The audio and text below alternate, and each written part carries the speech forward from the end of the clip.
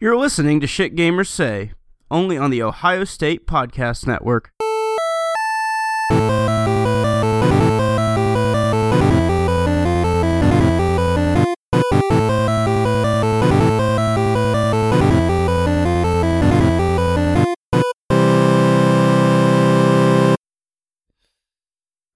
Hello, everybody. Welcome to another episode of Shit Gamers Say. I'm Joe Boda, your host. With me today are Peter Sameen. Hello. And Kyle Hutchinson. Hello, everyone. This is a podcast where we talk about games. Games? We have games to talk about. Wait, what? What? We don't? What? Do we? I was not told that we were supposed to bring games. Oh, well. It's This 2 is hours awkward. of show and tell. Well, today I have this I made lovely book. I made a diorama. You guys want to see it? Oh, I want to see your diorama.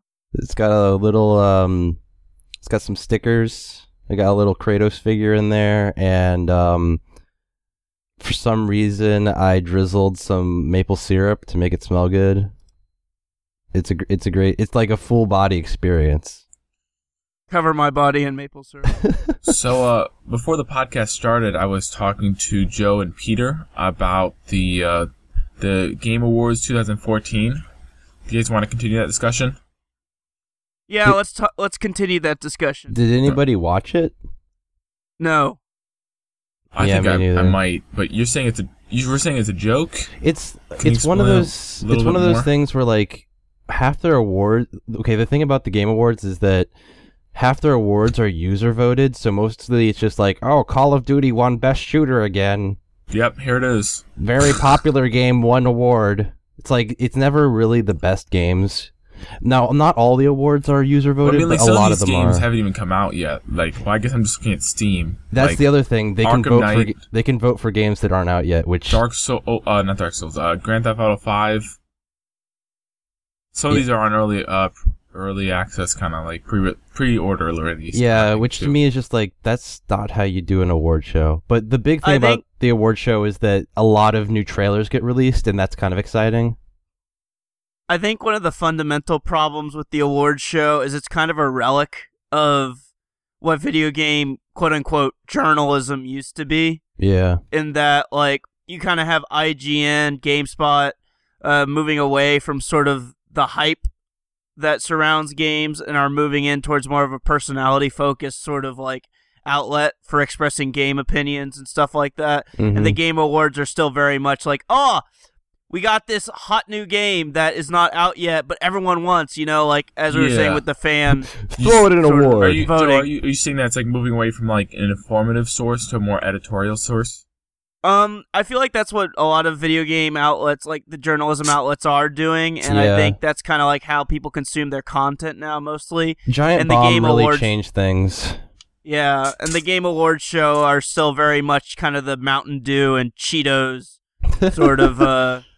Speaking of which, They're just old. remember They're old school. in remember a kind of a bad way. remember last year? So these award shows are done by Jeff Keighley. Remember last year when Jeff Keighley did like Mountain Dew and Cheetos like advertising, and he just looked so depressed. Yeah, it was just kind of a sad state of affairs. Because Jeff Keighley is like, he's a pretty cool guy. Yeah, you know, we all like him. He's cool. we all like Jeff Keighley, and so it's just kind of one of those things where it's like, God, no self-respecting person would put them in this position. Clearly, some guy Unfortunately, above he you is. forced you to do this. Yeah, so, and that's why I say it's kind of older school, because now I think a lot more, again, quote-unquote, journalists are given a lot more liberty with how they present themselves and how they present their ideas, and then you have people like Jeff who have to pimp Cheetos and Mountain Dew, which has become basically like kind of just the butt of every joke when you talk about the stereotypical gamer. Which to me, I don't understand how you could eat Cheetos and play games, because then the Cheeto will get all over your controller. Yeah, those people are the worst. Yeah. The worst gamers. So that's all I really have to say about the Game Awards. Yeah. I didn't look too much at it because, again, giving awards to stuff that isn't even out yet. Oh, so I bought Counter-Strike Source over the kind of like exploration sale. Mm-hmm. Did you get Burnout? I saw that and I was tempted to, but like I had a kind of limited budget. Yeah. And it goes on sale a lot, so although it is EA, so right, isn't it? Yeah, isn't Burnout like $20 still? It was $5 during the sale. Well, Yeah. I mean, but when it's not on sale, it's still like $20. And as much as I fucking love that game, it's Most games it's old enough that it shouldn't be $20. Yeah, most games it's hover EA. around 20 until it's like old, and then it gets to 10. Yeah, it's just a question of But how old is old, because it's like, what, 6 years old at this point? It's 6 years old. Yeah, there are children in school who are there's some good younger games, than... I think. Like, for example, Elder Scrolls 4 Oblivion, I think is still like $25 or $30. But is that the Game of the Year edition, though? It's probably the Game of the Year edition. Because the so. Burnout Paradise does not include all the DLC in the $20 purchase, I believe. It includes some of it.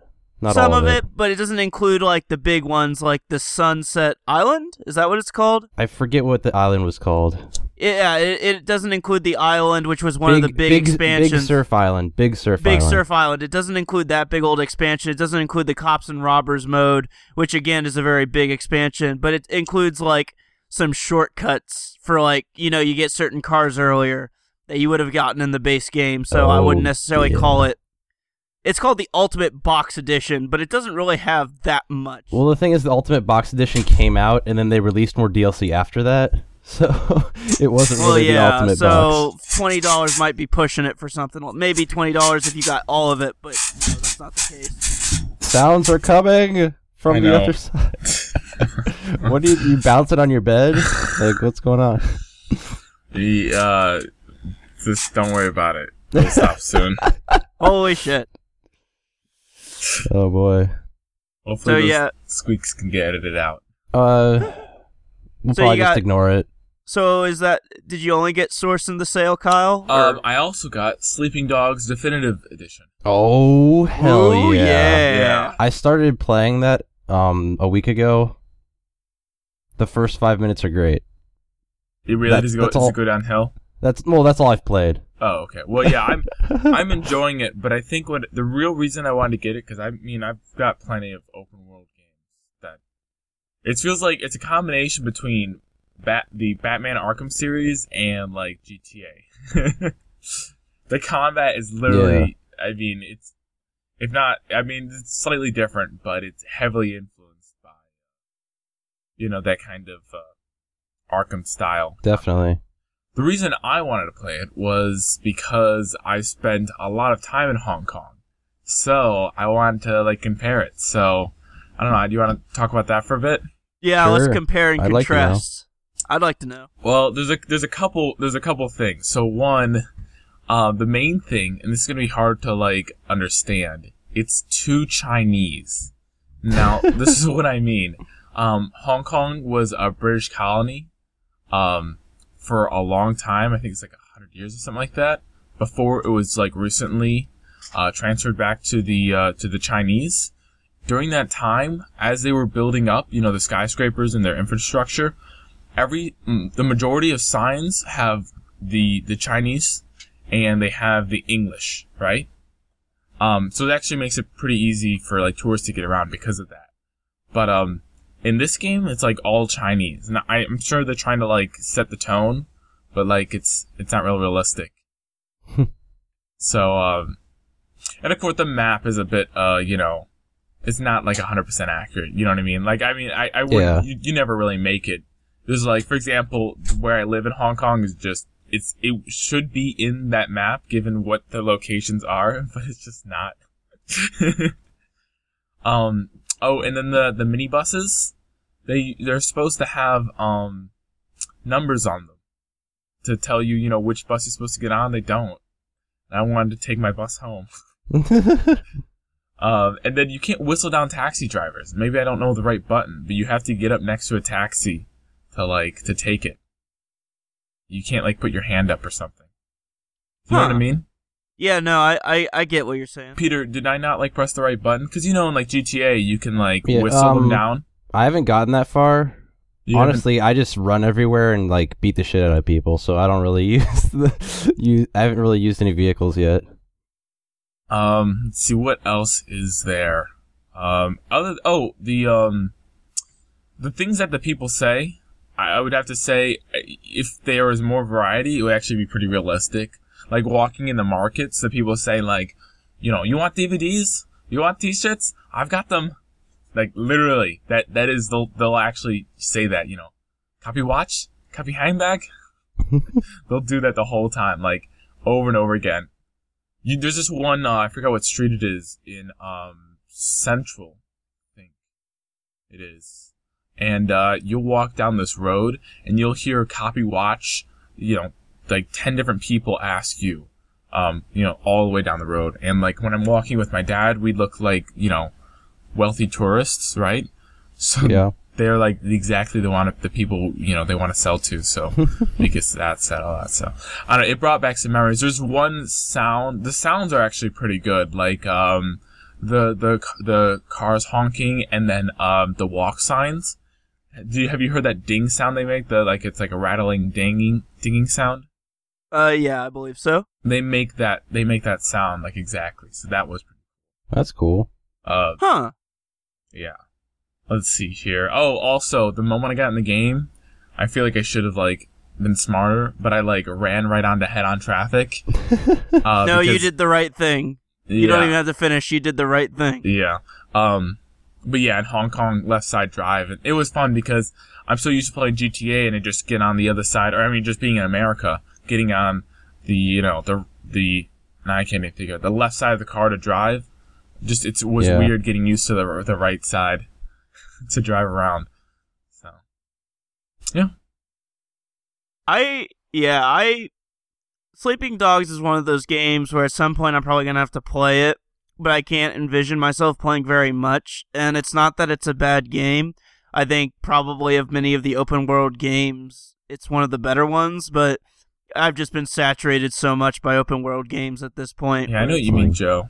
The novelty is kind of worn thin at this point. I've been buying a lot of games and then going off of them. And most of the games, I am a big fan of open world games, but I think it's because I'm getting a little bit worn out by them. I haven't been finishing them.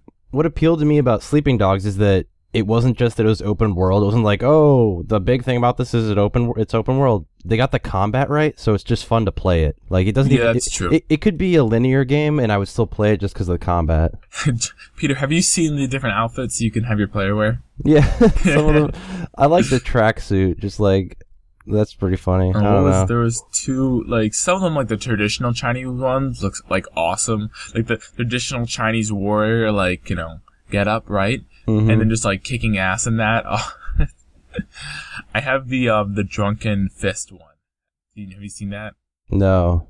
No, there was a movie I think called The Drunken Fist. Yeah. I think Jackie Chan was in it. Mm-hmm. And the main character, he got his powers for being drunk all the time. Yeah, that's actually I think that's a very popular archetype in Japanese action movies. Is.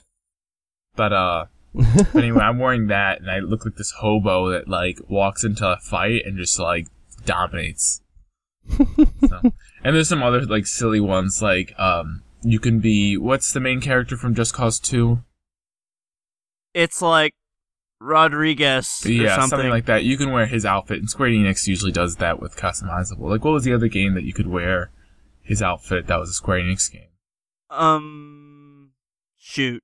I'm thinking. Wait, can you be Lightning? Can you be Lara Croft? I'm thinking. I don't know. I saw a lot of them. I think there was another Square Enix game. I can't remember what it was, but some of them were funny. Ex. Oh yeah, I think maybe one of them. But yeah, there was a lot of them. I'm actually really liking. I told you guys how much I like Square Enix. They seem to. I know they're really just a publisher, but they do seem to have a pretty good filter. The thing about Square Enix is that, especially now that they bought some American companies, it's very much half and half for me. Half their games I'm like, yeah, you guys get it. And then the Japanese half, I'm just like, you guys just still don't get it. Maybe I'm just getting I'm not really, I don't really play Japanese games so much. So. Yeah, I, on the other agree hand, with the have American played some side being good. Square Enix Japanese games. And Segway. Yeah, what the fuck, man? What the fuck? Wait, why are you upset? You talk about how you hate this game all the time, and then I see you Wait, play wait, it what- all what- night last night. Okay, You I played it was, all we're talking night about last Final night. Fantasy. I now was again? playing Final Fantasy 13 all night last night. Have you beat because that yet? I need to beat it. I You thought don't you need to did. do anything. No, I have. Okay, here's the dealio. I realized that my save was left off on chapter 11. And I'm like, okay, what? This is probably going to have like 20 chapters or something. So I'm a little over halfway through the game, right? Looked it up. There's 13 chapters in this game. Okay. I am 2 chapters away from being done with this game. I need to beat this game. I've spent 30 hours on this game. I need to beat it. Joe, sometimes Like- I feel like if I've been away from a game too long, even if I'm close to the end, I've got to start from the beginning just because it's not the same. You know what I mean? Like, 1, my skill is a bit off because, they've been training you up to that point. And then 2, I'm like a little rusty on the story. And that's why Final Fantasy 13 sucks and is not bad at all at the same. Okay, What? so the minute I loaded up my save, it presented me with a summary of what had just Ooh. happened. So I got caught up fast enough. The story That's is smart. kind of shit anyway. So like, it Yeah, I was gonna say I don't matter think too Joe much. cares about the story. Yeah, like I vaguely know what's going on, and it's not because I haven't been paying attention. It's because the story literally makes no sense. At least there's no real world analog to the events that are going on in this game. Like there's a bunch of like pseudo religious but sciencey bullshit going on, and none of it really makes sense. So that wasn't too much of a concern. And the gameplay wise, the gameplay sucks anyway. Like, it's literally me just hitting L1 to change paradigms every now and then to accommodate different, like, fighting styles. Like, you have these preset classes for your characters. Like, they can be physical attack, magical healing, buffing, all that stuff. And then you hit L1 and that'll shift the roles. So if you want to be defensive, you'll have 2 healers and a guy who will provoke the enemies. And then if you want to be offensive, everyone will just use physical and magical attacks. And you hit L1 to shift between these sets of classes. And that's all the gameplay. Sometimes you throw a potion. It's like, it's very much of... And also, it's, I don't know so well, but the other games were like, they would pause after each move, right? Or that's Exactly. Yeah, so, And it was it was turn-based, where this, even though it's kind of like turn-based, it's kind of not. You want to talk about that? Yeah, no, like, this is something that I've talked about a little bit, but I've never really elaborated enough on. So, a good way to sum up the difference between 13 and all the other Final Fantasies is 13 emphasizes strategy, while as all the others emphasize tactics. And what that means is, in Final Fantasy 1 through 10, 12 was kind of in between, it would be turn-based. So one guy would attack, then someone else would attack, then another guy would attack. And for each guy, you would have 4 to 3 party members, sometimes 5, depending on what game it was. And you would pick individual skills. So if the enemy just attacked, you might want to heal. Or if everyone was full health, everyone attack. And then one guy might cast a buff, or another guy might cast something to know what the enemy's weaknesses are. And it was back and forth very much like that. And over time, they innovated it to be a little bit more real-time, such that if you were not attacking immediately, the enemy could just keep attacking. So, like, you kind of had to, like, force yourself in between the enemy on the queue, the attack queue. And that made it a little bit more active. And now 13 is just that, but now, like, the battle is moving so quickly, like, the battle speeds are so insane in this game, that you just hit auto battle every time. And your fighting style is more so centered around your role in the game rather than your individual skills. If you try to pick individual magic like fire or blizzard, you're going to have a bad time because there's no way a human can react fast enough to do that for every battle. And so, like, that's kind of how it presents itself, is the enemy is in real time attacking you, doing damage, and then you are basically telling everyone to auto battle until it's dead. And if circumstances change, like you're low on health, instead of individually picking a cure spell to cast, you'll switch your player's role to a medic and then run auto battle, and then they'll cure. So it's lost a lot. That's what I meant when I was talking about it earlier, about how it lost a lot of finesse, because you're no longer picking the spells yourself. You are no longer hand selecting what you're going to do. You're now at the mercy of the AI to do what you need to do. And so that kind of causes trouble, at least for me as an old school fan, because traditionally in Final Fantasy, certain enemy types like robots, they're weak to lightning, or zombies, they're weak to fire. So I know what to cast, or I have a general idea of what to cast. The AI refuses to acknowledge that enemy's weakness until you cast like Libra, which will reveal all their weaknesses. So it can get kind of frustrating in that respect, because if I go into a battle against an enemy and then I die, when I re-enter that battle again after doing a retry, I have to cast Libra every time, or else nothing's going to go right. So that's largely my issue, is just the lack of finesse. And the strategy feels kind of arbitrary. There are some bosses where it'll do you well to attack them a lot and then take up a defensive position. There are other bosses where you need to go all out aggressive the entire time. And there's really no way of knowing that in the battle, because there's a lot of enemies that like to have that bullshit attack that will like hurt everyone a lot. So it's just, it requires a lot of trial and error, in my opinion.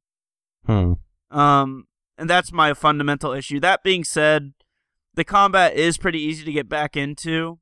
And there are still some enemies that are real easy to beat, and others that are like a nightmare.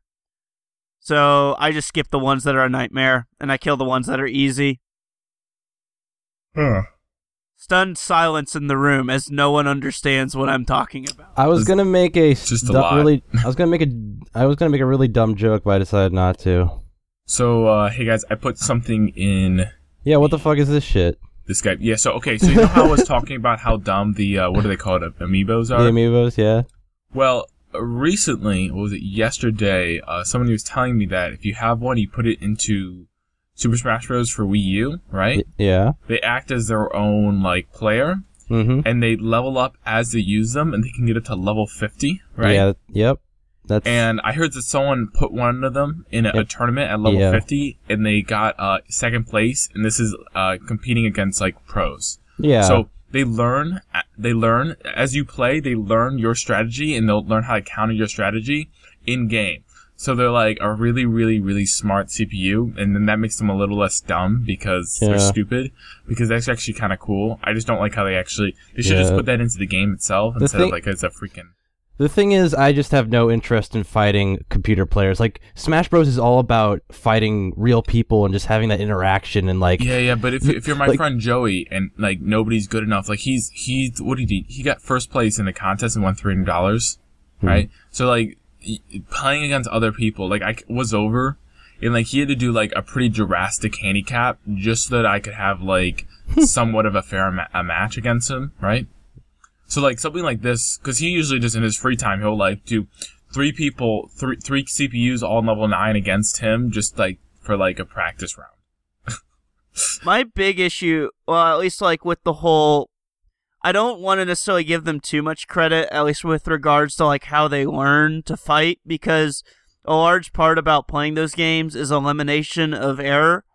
And when you're dealing with a computer, you can, in theory, have zero error when executing moves. Yeah, I was going to say, if you're a computer, you can be a perfect fighter because you know how to counter everything. And it doesn't necessarily have to be like, oh, I know like how you play. It can just be a simple matter of, oh, well, execute this command in this frame. Well, you know? I think it's a cool watch. Very precise.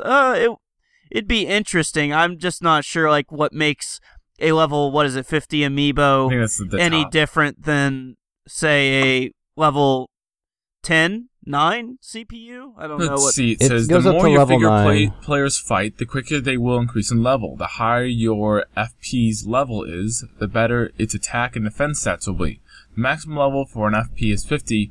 A figure's player levels will increase even faster if you take it to a friend's house to play or let it fight against other FPs. See, Joe brings up a good point in that Nintendo still hasn't really done a good job of communicating, like, what is the difference between an amiibo and a regular CPU. And yeah, apparently they're smarter. They're smarter, but Exactly. like, how are they smarter? Like, where's the comparison videos on YouTube? Like, I want to see what the difference is. I'm still Not not, that I even really- convinced not that I they're even actually care, 'cause- smarter. What? I just think they have those stats, and that's it. Like, Probably. I'm not even convinced that they are. I'm not really substantially convinced different. either. And Wait, honestly, like, Is this like you're supposed to be like your pet that you like train and like say this is my fighter? Like Kind of, yeah. kind of, I but like, you can't use I don't it. have to fight. I'll just let my little toy fight, my plastic toy fight. So this brings me to what I did this week. So this past week, I reviewed Smash Brothers Wii U for the Rose Thorn. How many elephants? Wait. How many elephants did you want to get, Joe? From what I played, see, like, I gave it a very reasonable score. I want to say 3.5, but that's against the spirit of the whole elephant. I gave it 4 elephants. Yeah, I would 3.5. veer Guys, towards. can you I would explain veer towards this 4. review system place? It's just There are 5 elephants It's just like a 5-star review scale, just with elephants.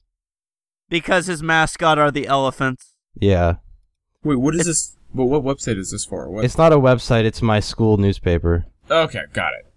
I was wondering what's- But no, so you bring up the point, oh, well, you just let them fight and you just kind of watch.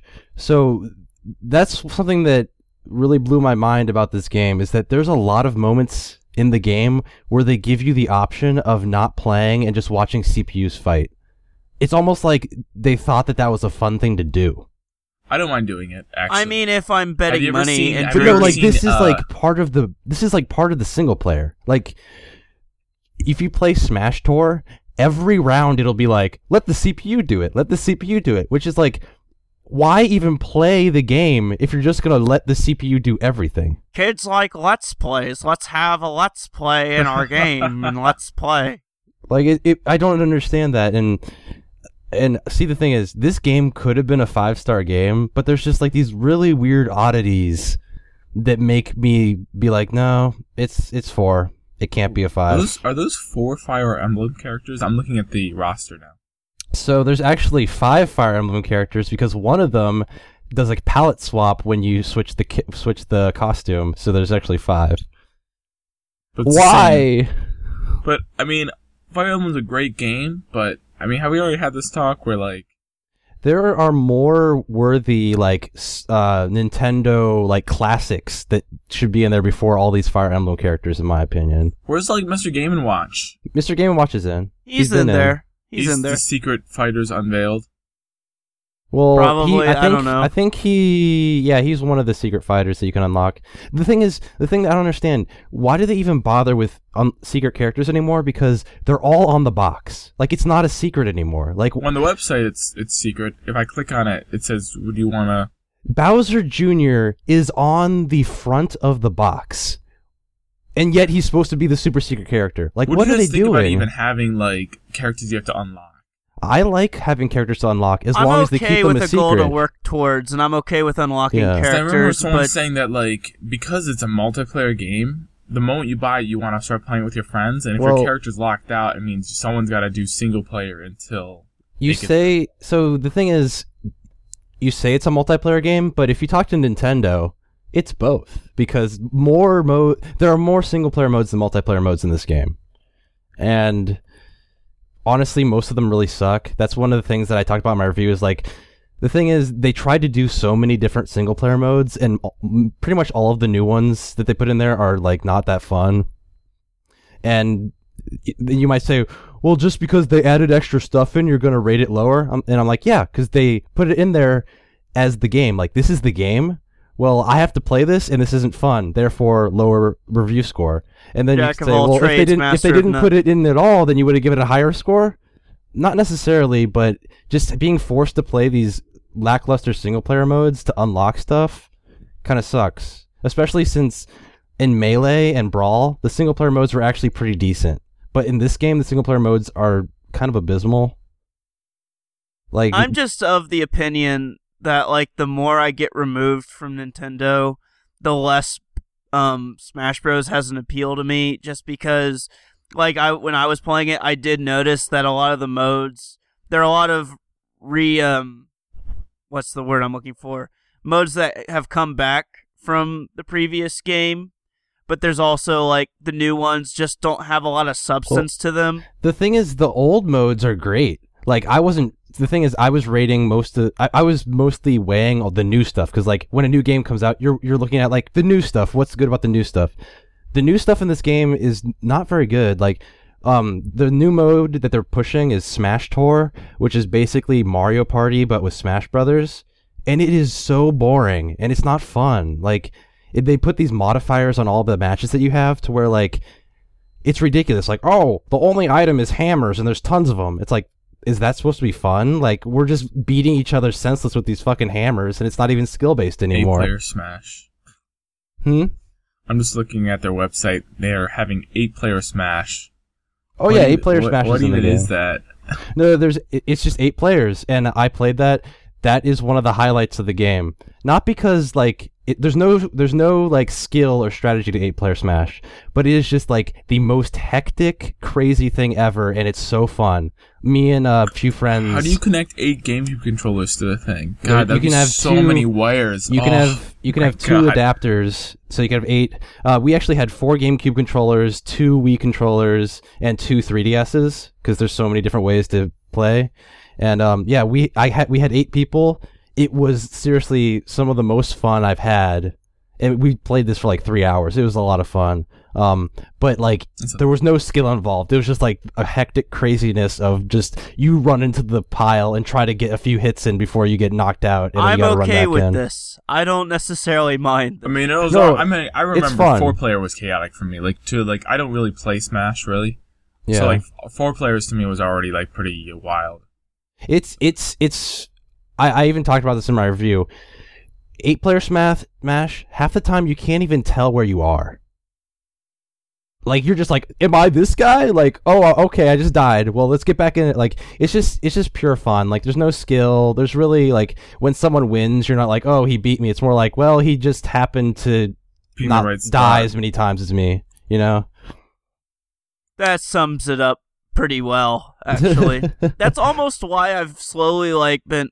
See, okay, this is another problem I have, and this is more with the Smash community than Smash itself. Is I wouldn't necessarily mind time-based games. Oh no, like dude. Everyone wants to do stock all the time. It's stock, 5 stock, 5 stock, all Fox, Final Destination, no items. Like they're so the thing I mean, is, even when people accommodate me in my item love, they'll still do stock, and it's like, are there other modes? Oh yeah, there's a coin mode in this game. I don't know. Coin mode's kind of dumb. Let's make it dumb, Peter. So make Joe, it dumb. So Joe, I'm kind of. Joe doesn't seem to be a competitive player. well, no. The thing is, I fucking hate competitive games. Listen here for a Joe, second. I agree that they should use, like, stock isn't the end all. Like, stock is great for 1-on-1, but if you have 4 people, there's gonna be some guy hiding in the corner of the stage, getting killed. Yeah. See, but that's then why there'll be me who thinks he's good, and they'll keep dying. I think for larger groups, time is better because it forces you to attack to get points, while for like smaller groups, stock is better. I mean? You can win by just being neutral. So 8-player Smash without stocks but with time would probably be the greatest thing ever. It's 8 players, all Pac-Man, because the Pac-Man costumes all look the same and you can't tell which is which. Oh God. No, and really, that's the thing. The multiplayer in this game is amazing. The reason why I gave it 4 stars is because the single player is lackluster at best. Like, and you might say, well, Smash isn't about single player. Well, they made it about single player. They added all these single player modes in the previous games that are better than the new modes. Like, I would rather play Melee or Brawl's single player than Wii U's single player, like, by a landslide. I'm not So- necessarily opposed to what they did in Brawl. I mean, like, say what you will about the quality of the mode of Subspace Emissary. I want them to shoehorn a stupid story. That was the highlight. Like the mode, it's like the gameplay was bad, but at least it had heart. You know, this new mode, the Smash Tour, it has no heart. It's just like, well, we took Mario Party and we added Sterile. Mii's. Like, yeah, it's so sterile. It's like it was made in a factory by like a bunch of like random, workers that didn't really know what they were doing. Just like, oh well, let's do the check off box. Like Mario Party has items, we'll add some items. Oh, we can add Mii's in, and random events. There we go. Like that's stuff that's in a Mario Party game. I like how our annoying business voice has turned into Mr. Plinkett. But yeah. Did you see Mr. Plinkett's Star Wars Episode 7 reaction? I watched the trailer and Sorry, then hold on, guys. Who is Mr. Plinkett? Mr. Plinkett is The a guy that you need to listen to. he's Mr. a fake I like the persona. prequels. Okay, there's Red Letter Media, and they have this fake persona character named Mr. Plinkett, who's Yeah. kind of like a crazy neckbeard man, and Not they've really a been known. neckbeard. He's just like a He's crazy old man. I mean, he has a bunch of Star Wars action figures in his basement. That's for his kids, man. That's for his kids. for his kids. Anyway, yeah, and so they've been this particular character has done reviews of episode 1, 2, and 3, where he actually kind of gives a pseudo deep analysis Oh, it's of real why deep. those movies suck, and at the same time, it's just so nonsensical and so fucking deranged at times Yeah. that See, they package It's- it in a way that it seems like they package it in a way that you can kind of get away with all the stuff that they're saying in the review without people getting really pissed off. Because it's like, oh, it just seems like it's funny. But then if you look at the arguments he's making, it's like, yeah, like these are legitimate. Like he understands how film works, and this is what's wrong with this movie. You know? yeah. And so recently they had him kind of doing a reaction to the new Star Wars trailer that came out. Well, the and trailer was such a teaser, you know what I mean? Yeah. It's hard to even And analyze it. that's why I didn't He like said it. so in the thing. He's like, you can't get anything from this trailer. And that's why I didn't really like it so much, because he usually what made those other movies that he did good were that they were like somewhere Yeah. in the neighborhood of a couple hours long. Whereas this one was like 5 minutes, and at the end it had a really dumb joke or a really dumb exchange with him and a fucking picture of Emperor Palpatine. Oh, and dude, I love Palpy. I thought that was fucking stupid. Tasteway. I just thought it was stupid. No, So- but Kyle, you should really watch these, especially since I know you tend to like the prequels. But like, it really presents. No, it presents I know everything. it has its movie flaws. Yeah. I just like It presents everything that I think is wrong with the prequels in like a really good way. You know? I know you're not supposed to like just straight special effects, but it is true that for this generation, despite how good the original trilogy special effects were for its time, I guess with the kind of re-release it's a bit better, but it was still a little bit lacking.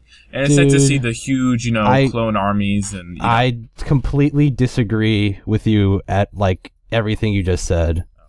Like I the don't know- prequel, I don't the necessarily the boil it special down to a effects in the generation. prequels look so bad now. Like it looks so bad. They haven't aged well for the time they were marketing it towards a younger Yeah. audience than the original, even the original Star Wars was. Yeah. Yeah. So that's why it can. That's The why thing it about the kinda can original get away Star with Wars it. is Keep in that mind, all I watched the prequel, the pre-trequel. How do you guys want to say it? the the prequels. prequels. The Prequels. I watched the prequels at an age when I was very easily influenced by, what was cool in the movie theaters. You know what I Well, mean? dude, Oh we yeah, aren't, no, we I aren't that did much too. older I than you. So did I we. liked the prequels for a while as well. It's just, Yeah, and then I figured out that they're total bullshit. I didn't figure. I mean, I went back and watched the Phantom Menace, and I'm like, holy shit, this is not good. Like, this is pod racing. I mean, it's one thing. It would be one thing to be like, this isn't as good as I remember it. This one was like, holy shit! Like, how did I like this? It's some kind of sad because the story of how Anakin turned into Darth Vader, I feel like could be really done well. You know what I mean? It's I worth don't wanna telling. I know. think it's worth telling. I think like the thing that was awesome about Darth Vader was that there wasn't like you have to think about what it would be like to see Star Wars without knowing anything about Star Wars. He just seemed like a big brute that was hired to like to rile some things up and do some like busy work to fight in this battle. And then they had kind of centered the entire saga on this one guy that originally was just supposed to be a guy that did a few fights, and like he shouldn't be the center of the Star Wars saga, in my opinion. I think Darth Vader is a pretty interesting. I thought he was pretty cool. But like I mean, he's cool. But the thing is, when you take a character and you make an entire like saga around him, like you inflate him to such a large degree when originally he wasn't supposed to be inflated to that degree. I feel like the most interesting character is Obi-Wan. Like his story is yes, I agree. See, I think that if they were going to do the prequels right, forget Anakin. Anakin shouldn't even be in the movies. I want to know about Obi-Wan training with Qui-Gon Jinn. That's what I want. I would want, actually, just Obi-Wan. Like, if anything, combine Obi-Wan and Qui-Gon into one character called Obi-Wan Kenobi, and like his, like how he came to be, and then like why he's there. Darth Vader should just be like a force that you have to fight. It shouldn't be like, oh, he was a kid and he went to the dark side. Like, if you want to go that route, at least do it right, because Anakin, like, he was never like a good guy. Like in episode 2, from the beginning of episode 2, he was like a bad dude. Like little too. I mean, I understand why, because he's under a lot of stress. You know, his wife is kind of, you know, this, and you know, he thinks he. I mean, it was a little bit. It was just like. It's a classic, you know, psychological like breakdown with a little too much power at his fingertips. My big issue with making Darth Vader kind of like completely. Here's the deal: is if you were to have prequels of like Obi-Wan and Qui-Gon story or whatever, or if you were to just never talk about the rise of Vader, I feel like he kind of gets like.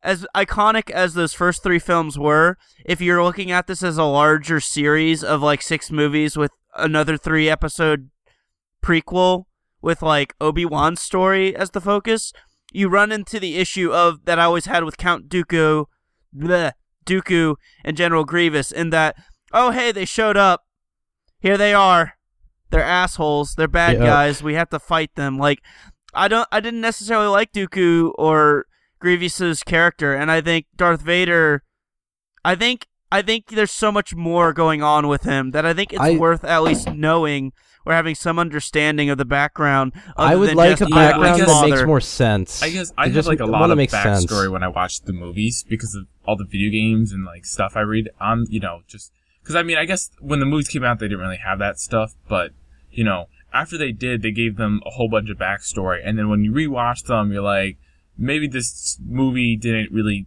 you know, teach you that very well. But when you do know that, you're like, oh, you know, that's kind of cool because I know about his past, and I know, you know, like each of the Jedi Masters in the Council all have a story, and you could just, when you see them, I just remember their story, and I'm like, oh, that's kind of cool, you know. I don't know. Yeah, and that's the thing, is one who has never digested or who has not digested a lot of media outside of the movies, I have no fucking idea what their stories are. I don't know who the fuck Mace Windu is. I just know that he's some guy with a purple lightsaber. I mean, he's just part of the Jedi Council. Like, nothing really special about Mace. I see. There's nothing special about Mace, but there is something special about Darth Vader, and that's why I think they can kind of justify going over his backstory. So, here, let me tell you what I think Darth Vader's backstory should be. I think that they shouldn't have had the whole like, oh, his midichlorians are so high, he's the chosen one. Like, it should have just been like, he was a guy and he was a good Jedi, and because of some circumstances, he had to do a few things that he didn't mean to do. When the Matrix, Peter, you said you liked the Matrix, right? The Matrix came out. You were like totally cool with the whole chosen one thing. That is a different series altogether. I come to the Matrix for different things than Star Wars. The issue is it does not contrast well with the original trilogy in Star Wars, as in the Matrix was building it from the start. The Matrix is a completely different genre. Yeah, the way I saw it is 4, 5, and 6 are like a different set of concepts, ideas than 1, 2, and 3. And I don't think they should, even though they both use the same universe, I don't feel like they should be compared on the same movie terms. Like, for example, if you're a big fan of 4, 5, 6, it doesn't mean you are going to enjoy 1, 2, 3 because they're Star Wars movies. I mean, I think these movies should be enjoyed by be able to be enjoyed by everybody. I enjoy all 6. How long has it been since you've watched the prequels? I just need to know. Maybe too long. Because I watched I can't watch them anymore. Like they're so annoying. Like just hearing Anakin's voice, I'm just like, just stop, I think that's please. more, who's the actor who plays Anakin? I don't remember. Like which one? The kid or the teenager that's an asshole? They're both kind of annoying.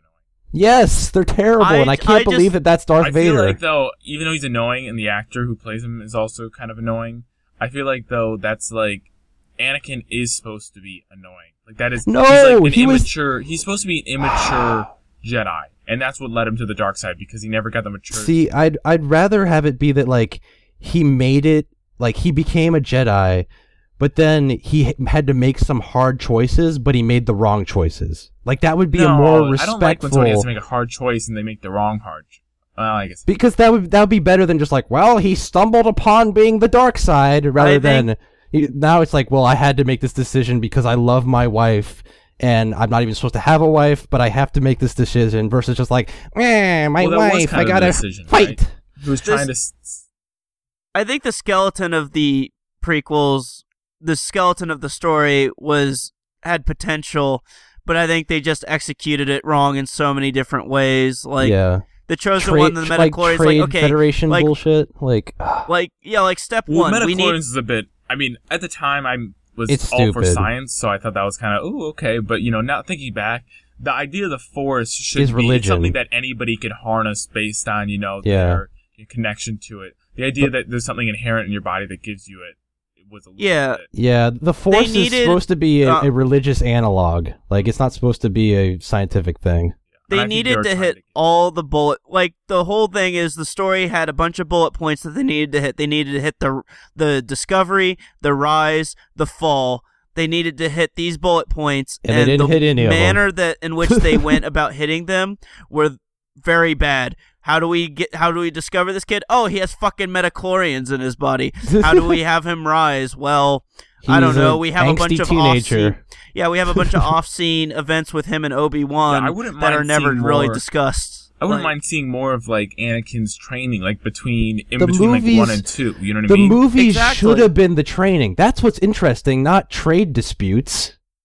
And that's the again, like they hit the bullet points. They're like, oh yeah, trade disputes. Because we never, like that. What was it? I think it was the 5th or the 6th movie where they showed Luke's, hardcore training. Yes, 5. It's the 5th one. 5, that's so awesome. Yoda, the whole Yoda piggyback training. That's the stuff that I wanted in the prequels.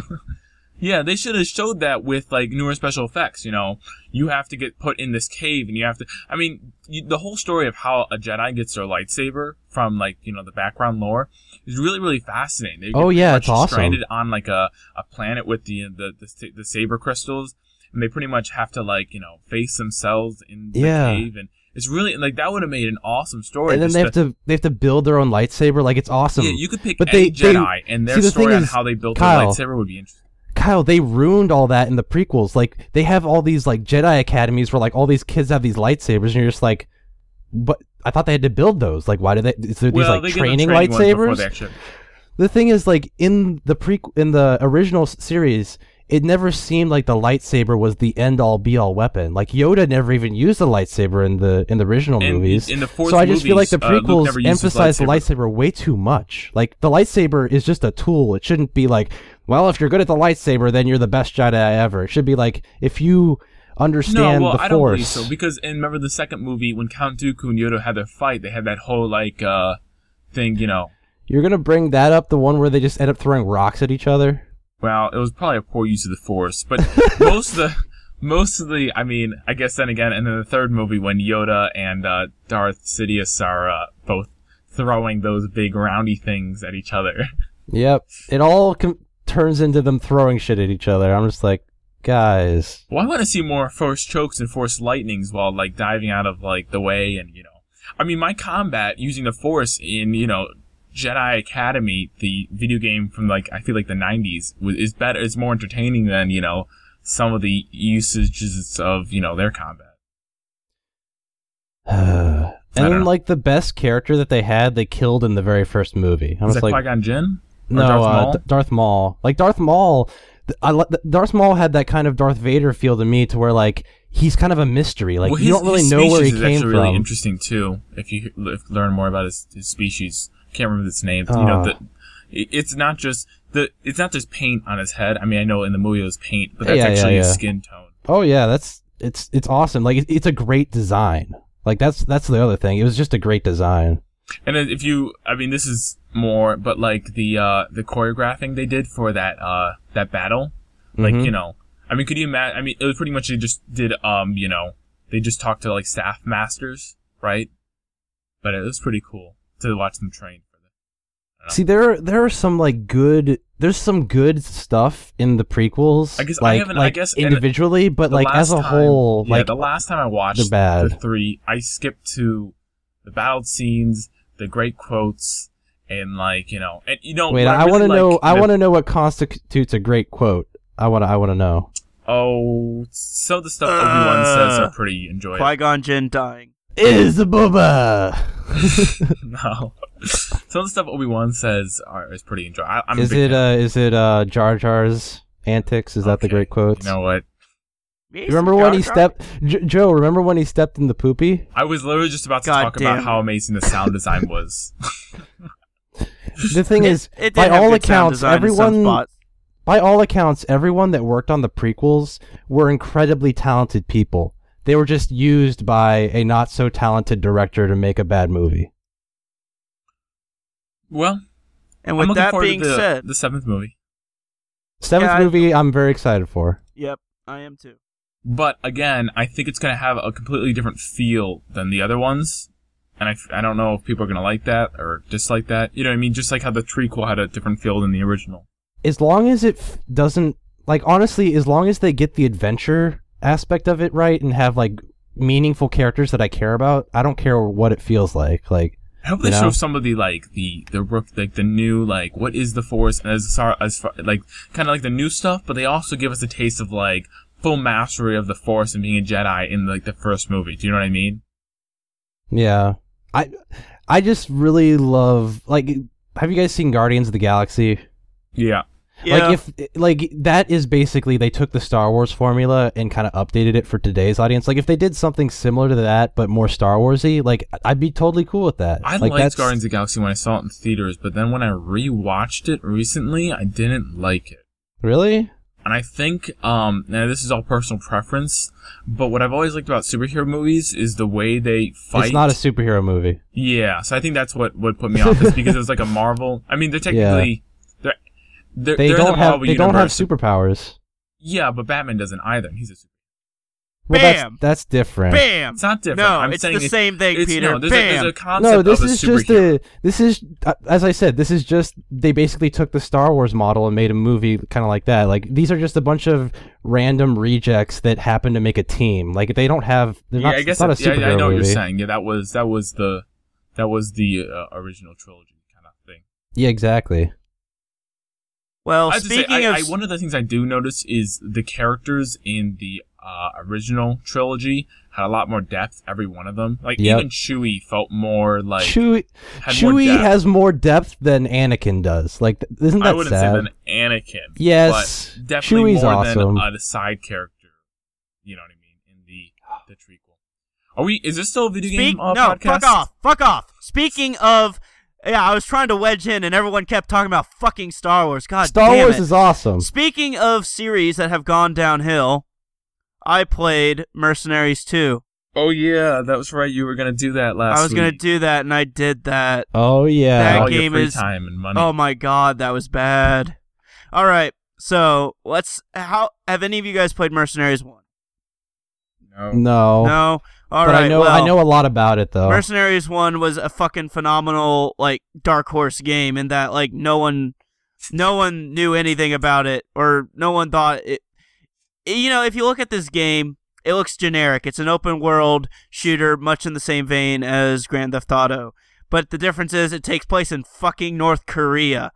And it's all hell, and there's a war going on, and there's different factions, and you can do contracts for those factions, and you're ultimately building up to build this deck of cards. This deck of cards, each card is a hit that you have to take out, and there's 52 hits, and you have to take them all out, and you're working your way up to the Ace of Clubs, Ace of Spades, who is the dictator in North Korea.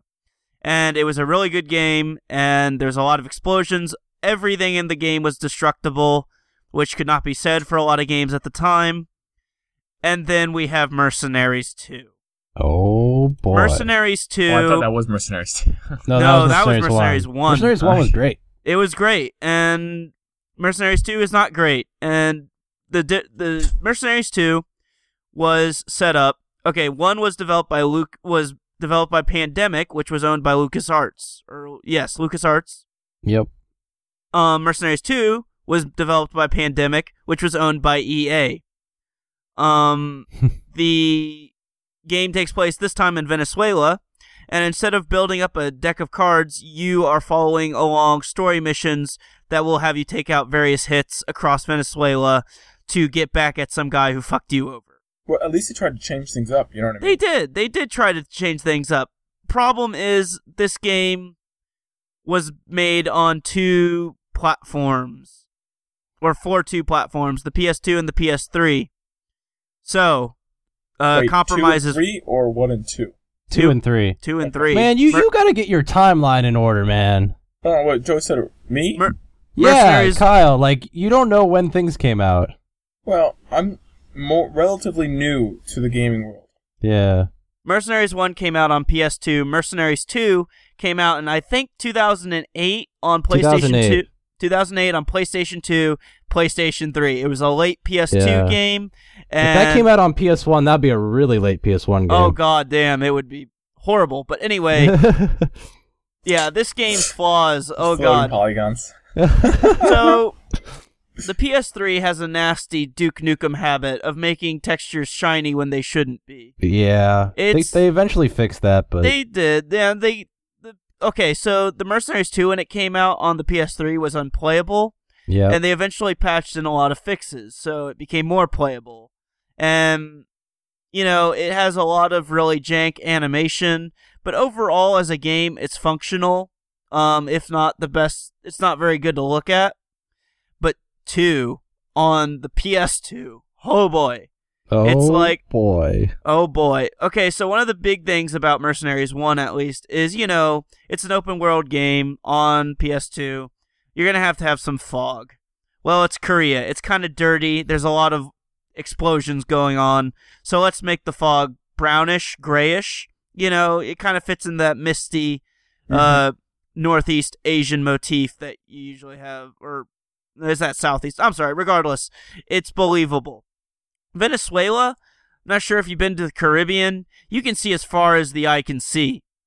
They still need to have fog. Yeah. There's a lot of blue fog in Mercenaries 2. I'm seeing a screenshot of Mercenaries 2 now. I remember this game. Yeah, I mean, it had promise because Mercenaries 1 was so great. Game. On PS2 or PS3? Was it only for those 2? It was only... it came to 360 as well. I played it for a little, I think somehow at one point it was on my console and I played it for a moment. I think it also came to PC eventually. I did play this. Oh my god, I played this. I didn't know it came to PC though. Today, congratulations, you played a really bad game. But no, I guess I didn't even know it was a bad game. Well, no. So that's the thing is Mercenaries 2 for the next gen. While it had its jank and issues at launch, which led it to get universally panned, they eventually did patch it up a little bit such that it's not bad. It's just from a graphic, gameplay, and maybe story standpoint, it's mediocre. But as a game, it functions a lot more than it did at launch. The PS2 one functions, but goddamn is it ugly. It's ugly. Wait, dude, for we gotta PlayStation make a 3, video. Did you say the graphics were good or bad? They- PS2 they are bad. say- From these screenshots, it looks good for the time. No, It was an early PS3 game. I think is Yeah. the best way to characterize it. Is it wasn't the worst looking thing. Well, you also need to see it in motion. Yeah, we're It's- talking about the PS2 one as far as like bad stuff. Yeah. No, the PS3 was fair, like just fair. The PS2 one though, like it I'm has looking at blue PS2 fog. now. It has blue fog. The UI looks like it came out of a PlayStation 1 era game. Like Oh, the yeah. buttons are so blown up.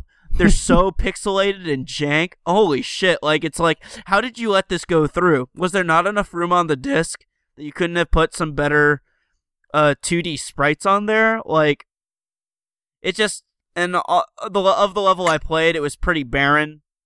You know, it was You think the clearly interns worked on that one? Maybe. It was clearly running off of Mercenaries 1's engine, but it had, like, the UI in general was just so fucking gnarly. Like, it amazed me how that even... How that was even... Kyle, I hope you know that image know, you just I sent know. me is just really compressed to shit. I know. It's a funny joke. That would be hilarious, I though. know, right? Oh, God. Yeah. No, it is... And that... I can't even tell which Yeah, it version did come that's to from. PC.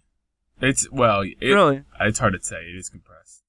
Yeah, but I just know there was a hell of a lot of fog, and yeah, it's unbelievably bad. So the thing about Mercenaries, what makes it a fun game, is you can pick from 3 different characters, and in the original Mercenaries, this was kind of a cool concept because you were dealing with 4 factions: the UN, South Korea, Russia, and China.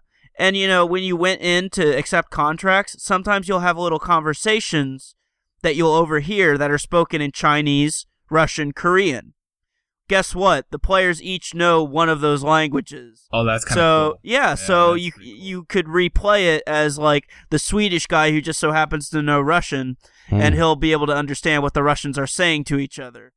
And in this one, when you go to pick your character, it's like compressed JPEGs that have been cut out and posted into a PNG format.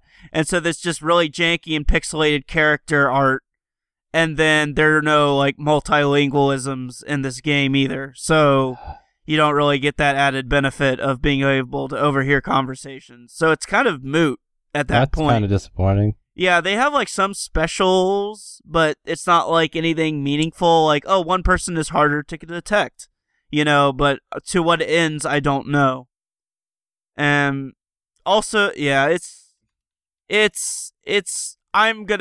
some point, I'm going to stream it. Me and Peter are going to play it, because here's the thing. When I jumped into Mercenaries 2, I was like, oh, wow, this game is bad. Maybe Mercenaries 1 wasn't as good as I thought it was. No, Mercenaries 1's great. I popped it in. It's still pretty all right. It's still pretty good. Like, yeah, no, it was the graphical thing stuck out to me the most. It's just like, oh man, this Yeah. game looks bad.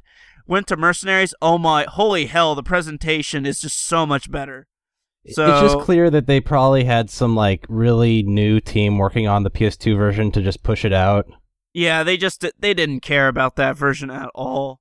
So, like, at some point, I want to stream that with, like, me and Peter, and just, like, have Peter kind of be a fresh pair of eyes, because, you know, even though you might have seen screenshots or gameplay, you haven't played it I yourself. wouldn't mind checking it out either. Dude, Yeah, it's an experience, to say the least. And, yeah, that was something that,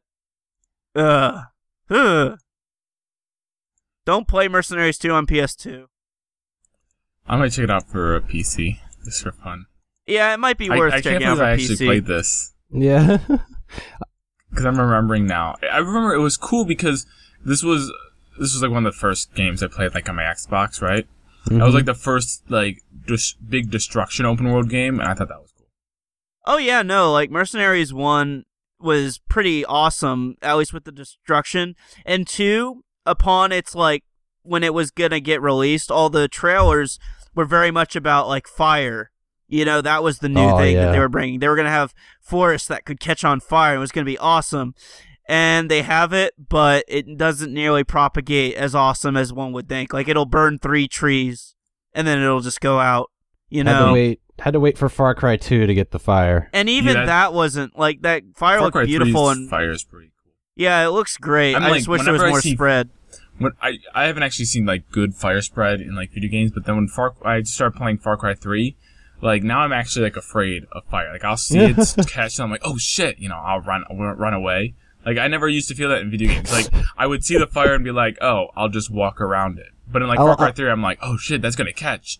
I like the idea that you take that into real life and you see a fire, you're like, oh shit, you just sprint away without even trying to put it out or anything. You're just like, fuck, they're screwed. Just let it spread. Well, most video games, fire is just like a stationary obstacle. Like, don't touch this, you'll take damage. Mm-hmm. Jump over it or around it. But in Far Cry 3, it's like, oh, get out of this general vicinity because this is all in flames.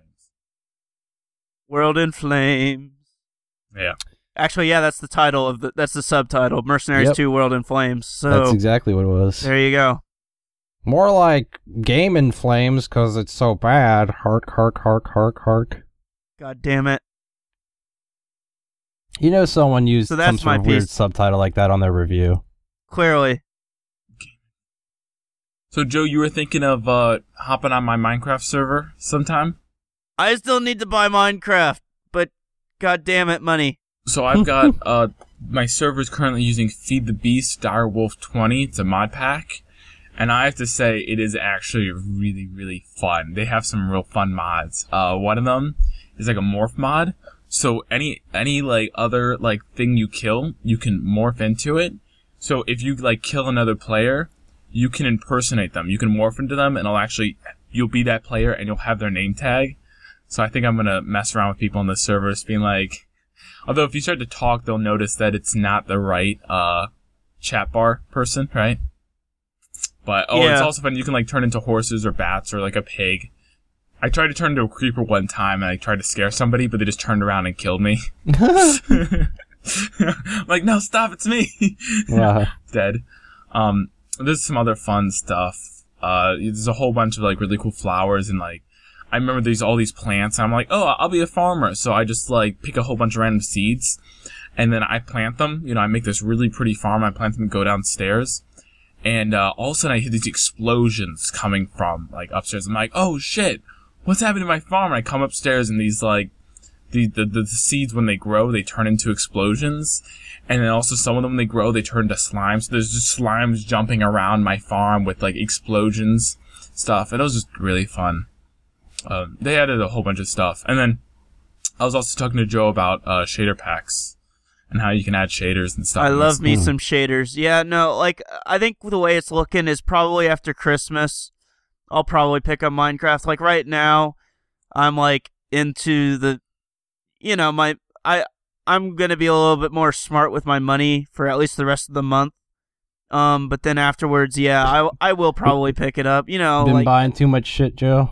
Minecraft's like a one-time purchase. Yeah, no, like I know that it's one of those things where entertainment. Exactly. Like I'm looking at it's just one of those things where I look at my bank account and it's like I'm okay. Like I'm not like, I'll be fine. I could afford to make a $25 purchase, but right now, like my conscience is like, dude, taper off. You've been drinking way too much. With finals and stuff. And that with finals too. Yeah, like I had to like stop myself from buying some shit on Amazon and sending it to my apartment because it's like, no, this is like the 1 week where I actually have to fucking pay attention and I have to do my work. So I'm going to avoid that for now. But probably around or after Christmas, I'll probably pick it up. Yeah, I can help. The one thing that's been bothering me about shaders is, one, they're like so horribly unoptimized and like written in Java. I mean, it's just like, I've got a pretty tank computer, but it just cannot like handle the shader. It's like I get 30 frames per second with the shaders, and I can't do that. Yeah, no, I was just looking at some of those shader packs and saw like the realistic water mods, and I'm like, I want amazing, that. Yeah, but a lot of them are made for, I built this amazing thing and I'm going to take some screenshots with it. They're not really made for, like, some of them are made for play, but like...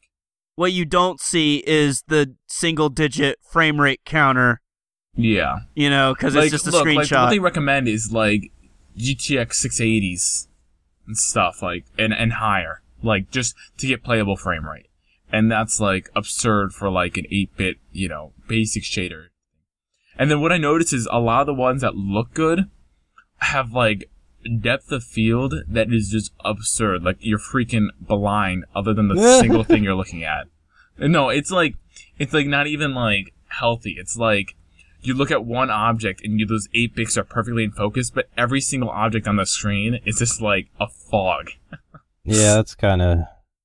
And then, there's other stuff, like, some of the waters looks really good. The water's really good, but then also, like, I really like the God Rays effect. It's, like, tough to find, like, a shader pack that uses that, and then I don't like motion blur, so it's almost like I want graphic settings instead of just a pick and choose your shader, right? But I can't really get, like, good graphic settings, so. Yeah. My biggest pet peeve with graphic settings is having to go into a fucking configure file and set it myself. It's like, can we make a UI for this? Like, it's not that big of a deal, but I've just had them, like, say, oh, here's the configuration file, have at it, and then I go in and there's all these, like, weird-assly named variables that make no sense to me, and there's, like, 30 of them, and it's like, I don't know what I'm... shader code. That's honestly right. Like, I don't know what I'm doing here. That's honestly my biggest complaint about Minecraft in general, is, Geez. It wouldn't be that hard to make a GUI. Like, I do this at school in, like, in a couple hours. But keep in mind, this is mod, so I don't really expect, you know what I mean? If it was in the main game, yeah, I think a GUI is kind of mandatory. But this is just a mod, so I don't really complain. If this was the game, if the game was like this, where I had to go into a configure, then I'd be like, nope, I'm pissed off now. But so I can't decide on one shader, so I eventually uninstalled it from my Minecraft just because I couldn't justify any shit. Like, I was like, oh, I'm getting, like, it drops to, like if I'm looking at, like, if it's raining and I'm looking at water and the sun's at a certain angle, I drop to, like, 24 frames per second and just be like, not worth it. It's tough. It's a hard life, I was going to say that's better frame rate than Assassin's Creed Unity. I know. So. I hear. And what I was thinking? I was thinking more about that, Peter, and I was thinking how much I hate 30 frames per second. But I was thinking, with a controller, I think that's okay. And here's why. With a mouse, as you move your mouse, you're changing the velocity of your movement directly, and you need direct, feedback to know how that's responding. With a controller, when you move your analog stick, you're simply just changing the acceleration of your movement. And even if you don't get the frame rate feedback the same way, most of the times you're not moving your analog stick very much in between frames. You're pretty much saying, I generally want to go in that, direction. And I think that's why you can handle 30 frames per second a lot easier with a controller than you can with a mouse. Well, also, I just think certain games are better with 30 versus 60 or 60 versus 30. Like fighting games, multiplayer games that have really in-depth combat need 60. While games that are more like cinematic or like are slower can get away with 30. When you say get away, I think that's a better word. I'm kind of with Total Biscuit on this one, is that I think any game except for the one exception, which is South Park, the Stick of Truth, because that's looking for a specific animation style, right? They'll all be better with 60 frames per second. I have one example that for me, so this is an example that I go back to all the time. Rock Band 3. So Rock Band 1 and 2 ran at 30, the backgrounds, but the gameplay ran at 60. Since there's the two layers, there's the board, which has the notes coming towards you, and then you have the backgrounds. Mm-hmm. I thought that was perfect because the backgrounds are simulating a concert that you would see on TV, so way it looks like that. I'll rephrase. But in Rock Band 3, they had both be 60, visual. And it looks weird, and it doesn't look like a TV concert anymore. And it's like, Yeah, so I'll say, well, then if that's the case, it should have been shot at 24 frames. You know what I mean? Yeah, or something close to that. Yeah. But if that's the case. And then also they should have had added motion blur to that too. It should there's have been pre-rendered. There's plenty of motion blur. That game is Blur City. Basically anything where you are in direct control of an object on screen should be 60. And if it's like background, it can be anything that looks what it's supposed to look like. I'm okay with the pre-rendered cutscene being 30. Yeah. I'm at weird odds with this when it comes to Uncharted, because I think that the thing that's great about Uncharted is that they can somehow blend the cutscenes in the game so well that it's hard to tell when you're in either one of them. And I think if they kept swapping frame rates, then I'd notice it.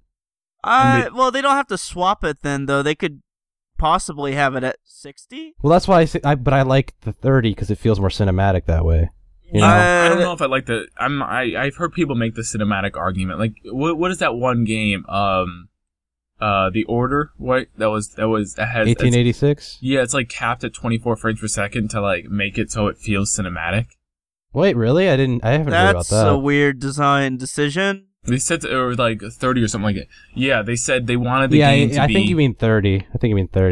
It might have been 30, but they're saying they capped it as a low frame rate to make it feel cinematic. And no Total Biscuit like destroyed that argument. Well, no, it's a good argument because you have twice as much render time, so they can make the graphics look better. Like that, Right. that's probably what they're trying to say. But what what Total Biscuit was trying to say is you can't. I guess you don't want to sacrifice graphics for frame rate. There's a limit that I'd say that limit's like 40 frames per second minimum. Well, there's no point in having 40 because then you'll just have stuttering. Like, you need to go in increments of 30. Like, it needs to be either 30 or 60. You can't have 40 because then you'll have weird stuttering and stuff because it's not an even divisible of 30. In that minimum 60. Because 30 is just, I guess, what the controller might be. But I don't know.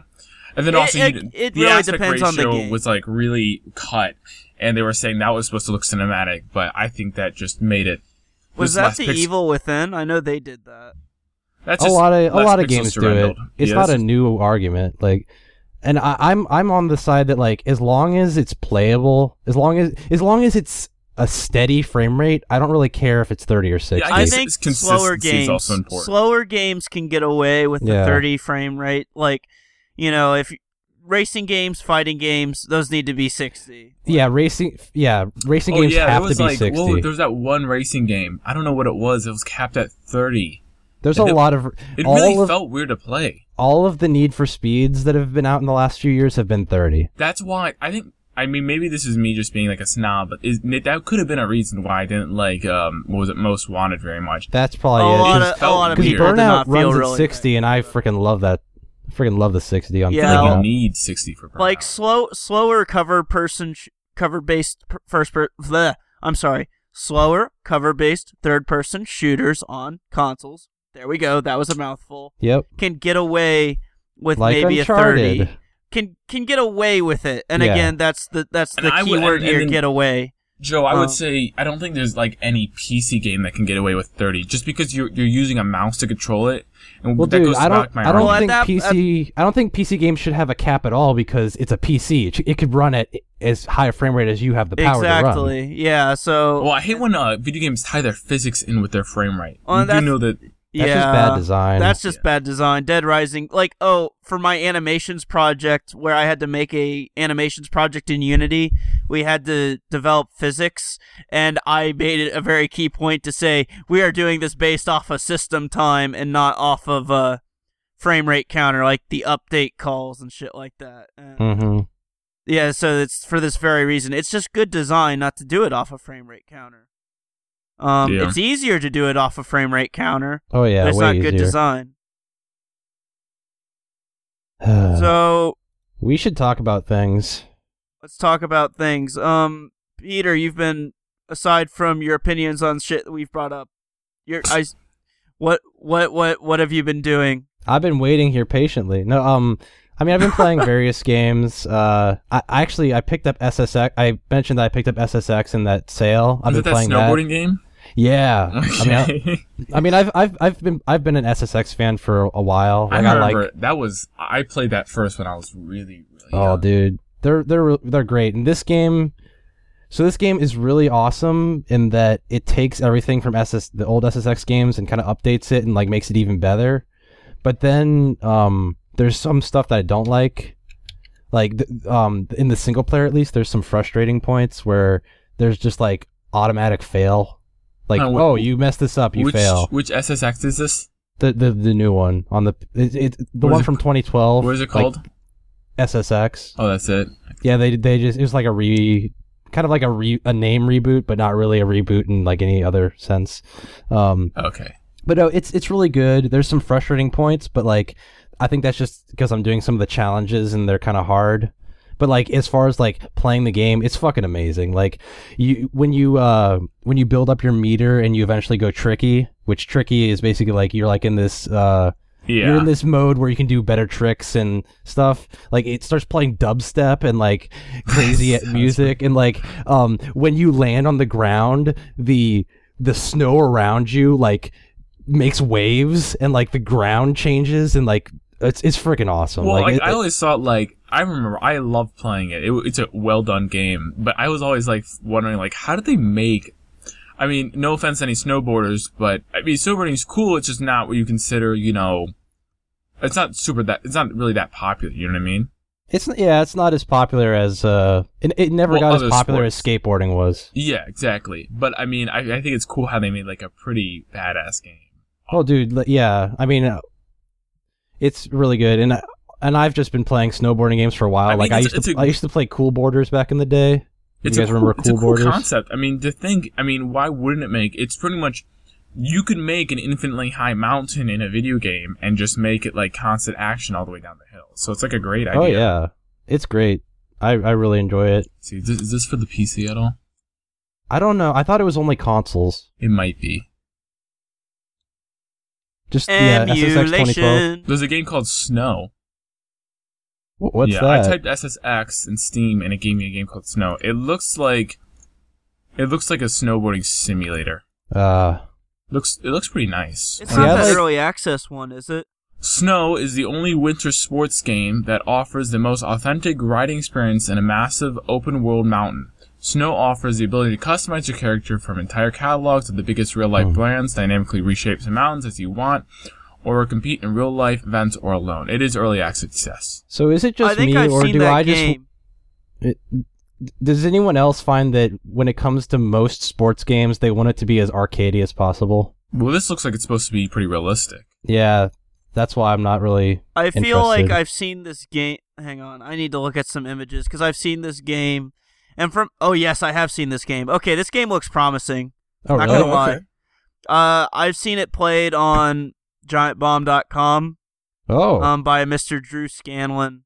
I was gonna say that sounds like something Drew would try out. Yeah, and it was a bit jank. Like being more semi. It was harder to land moves. It was not going for that. You can't do like 4 1080s in a row. Yeah, well, I mean, yes, that is one thing. That and there's no such thing as a sloppy landing. It's if you land sloppy, you're gonna wipe, probably. Okay. But otherwise, though, it looked like the physics and the snow. The snow looked really fucking good. So I think it shows promise. Joe, you know what I do when I do some time with you? Is you and I should just relax and chill out, and we should play, like, Farming Simulator. I would be down with that, dude, actually. Yes. Just, like, we spend, like, all day, and we just eat and go to the bathroom and just play Farming Simulator. Does that have co-op? I think so. I mean, I've seen people do it. It has online co-op. You can co-op your farm. Damn it. Hardcore co-op farming. Yeah. Like, one of you could be tilling while the other one's planting. Like, hey, did you harvest that wheat? Yeah. Yeah, I smoked it. There was another game that also had co-op that looked really cool, and they had, like, a special, like, dirt engine. What's the name of the game? It's, like, a trucking game, and, like, the dirt is, like, it feels so good. Do you know what I'm talking about? It's not Wreckfest, is it? Like a truck, like a semi-truck, or a pretty pickup much you're truck? moving the big trucks around, and like the Euro truck. No. What is it? Look up game with good dirt physics. I'm not joking. Are you? Am I the only one looking this up? I'm looking it up. I'm just using one hand right now. So. Okay. It's like a truck game. Is it Max Dirt Truck? No. Everyone at home, look up game with good dirt physics. Join along in the conversation. While you guys are looking it up, I can talk about PlayStation. Is it? Is it Truck Games? Oh, No. I've seen that game too. I know what you're talking about. What is I've it? seen that game. You talking? I don't me? know what it's called. Yes, I don't know what it's You called. know what but I'm talking about, right? Is it dirt? No, it's not not dirt. dirt. But it's like it's in the wilderness. I think this is what you're talking about, Kyle. And if not, you should look at this game because it also has good dirt physics. It's you know why I like me dirt physics. yeah. Is no, it called actually, Truck Dynasty? No, I don't think so. No. Because that's what it should be called. Yeah, it's like a wilderness. You're in the wilderness, and right now, I think this is also early access. You have some cars, like a shitty old. Pretty much, you'll like get. Oh, Splinters. I think that's it. That might be it. All I know is there's Splinters? like you can like travel across Yeah, this this wilderness, is it. It's called. and there's a lot of mud. There's a lot of mud, What is it and you called? need. I can't say this word. Spinters? Here, I'm putting it in the Skype chat bar. Did you guys see that? That's the game. Spin Hang on. tires? Spin tires. All right. Yeah. So pretty much this is co-op too, and you're just like going through like look at some screenshots. You're just like going through mud and dirt, and And you just can get stuck so easy, and then you need to use like a widget to get out. When you rev your engine like in the mud, you just like you feel the mud just like go everywhere. Yeah, Wait, no, you the game physically looks. feel the mud? Like there's mud that There is squirts mud out of the comes game? out that of your spurts out. screen. It comes with an It comes Oh, out add-on. of your man. GPU and your fan.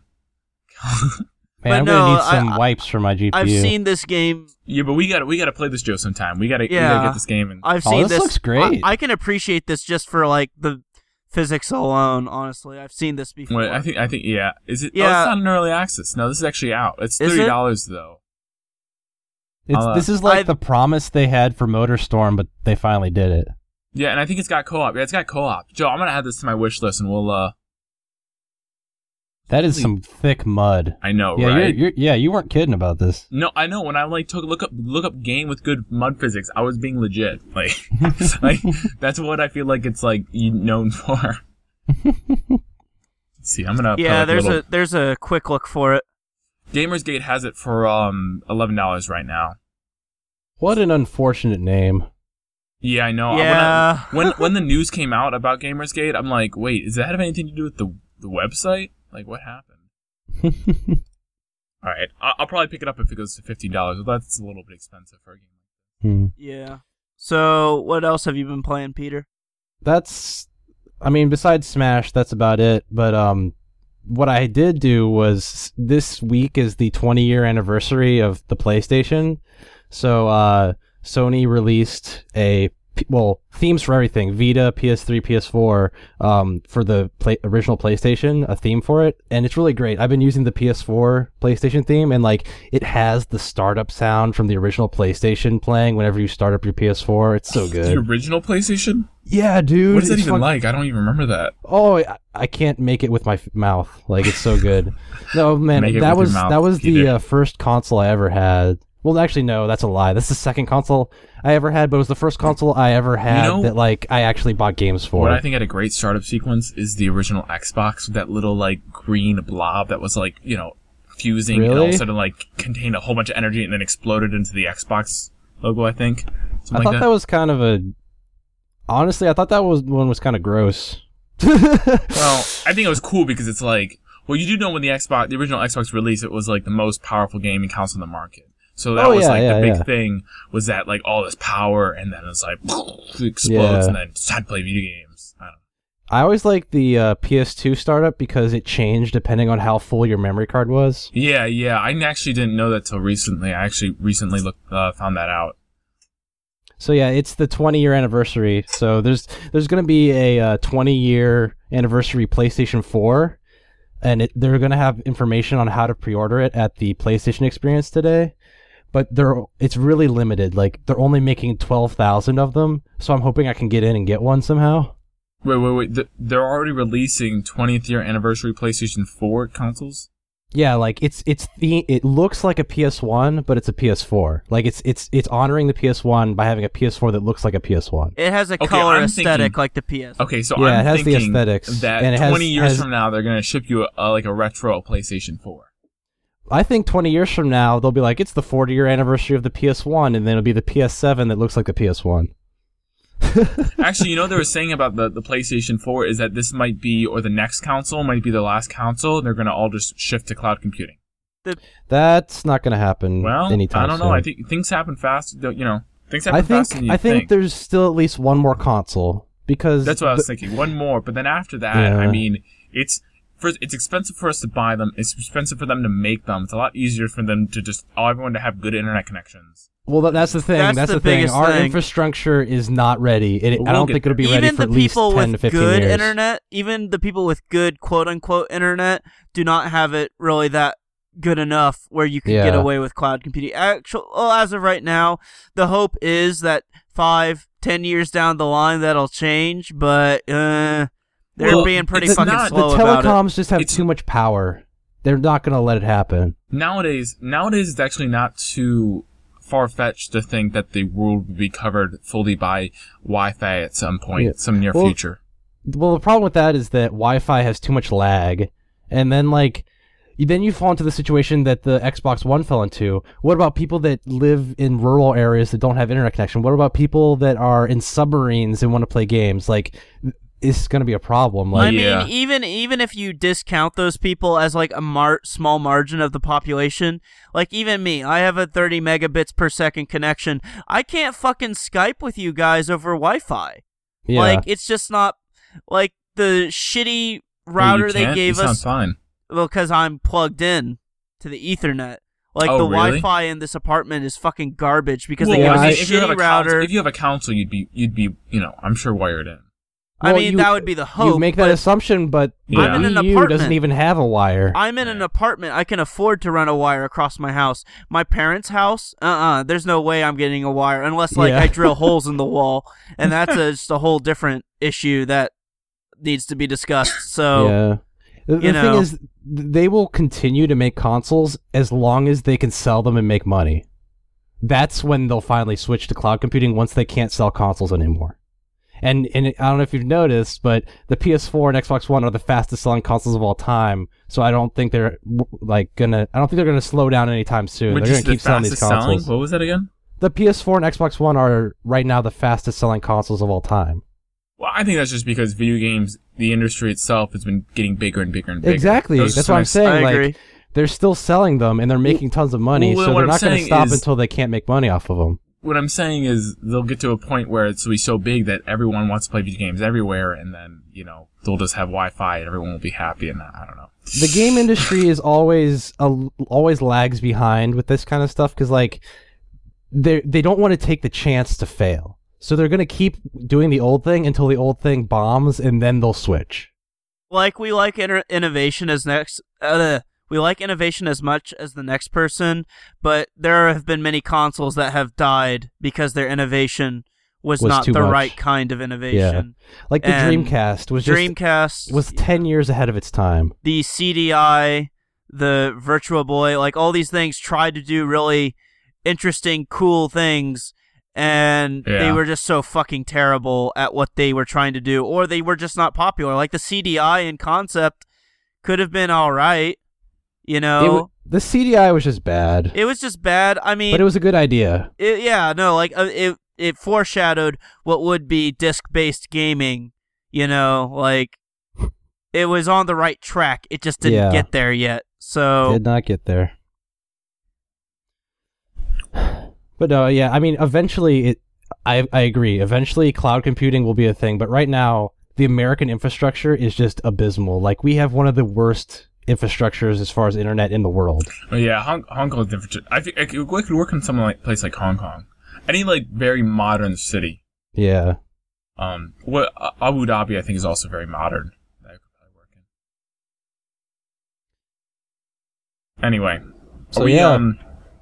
is there any news we want to cover? Yeah, I got news, man. I got fucking news. Hold on, I never even looked at our little notes page. Is there anything I new got on that? notes. We got notes. The notes page that the Google Docs, the note page that we use. Yeah, I'm in there. These are actually really useful because then I can go back and remember what the fuck we actually talked about. All right. So yesterday they announced Street Fighter V. PS4 and PC exclusive. Oh, I have a note here that I didn't even talk about. Yeah. I made a note. So here's the thing. They say it's going to be exclusive, but I don't believe them for 1 second. I bet you that it'll come out exclusive initially, and then they'll want more money. These companies keep saying, it'll be exclusive, and then a year later it's on everything. PS4, PC, that's a weird exclusive, man. Well, the reason it's basically not Xbox. It's because it's Street Fighter. It's appealing both to a Western and an Asian demographic. Guess what console is not doing too well in Asia right now? Yeah. It's PS4? Xbox One is not doing well in Asia. Yeah, so, did you hear the news that the Xbox head in Japan stepped down because he was so disappointed in the sales? Like, he wasn't fired, he just stepped down because he was like, oh, I'm if I'm dishonored. in Japan, I guess I would probably buy a PlayStation anywhere. But I'm just saying, I could understand, it's just the marketing, the way Microsoft's marketing the Xbox is very Americanized. Oh, yeah. Oh, for sure. Definitely. They're an American. They're American 100% interests American company. are first and foremost, much like how many Japanese companies for the longest time have been Japan first and foremost. And as someone that's been to Japan, they do not care for other companies' products. I mean, other countries' products. They want to buy stuff from Japan. I know what you mean. Like, they don't want American things very much. Like, the iPhone is definitely a outlier in that respect. Yeah, the iPhone's like international now. I mean, yeah. Well, and even then, you have the Samsung, which has been giving. Oh yeah, iPhone. well, I mean, it's like Android and Apple is the only two big things, really. Yeah. Well, yeah, but I mean, Samsung is Korean, so even they have their like local competitor, which is doing considerable damage to Apple's market share. Yeah, but that's a different discussion. Do you want to have Milo? I'm glad I actually made a note because I would have forgot to talk about this. So, who wants to talk about MMOs? I've not played an MMO since Guild Wars. I haven't played an MMO since Defiance last week. God damn it! All right. Wow. What do you have, but I know I. Why is that? Why haven't you guys played MMO? Usually the Not my monthly thing. fee is too much, and then also even for the ones that are free to play or the ones that don't have a monthly fee. Do not say time, Joe. You've spent so much time with video games.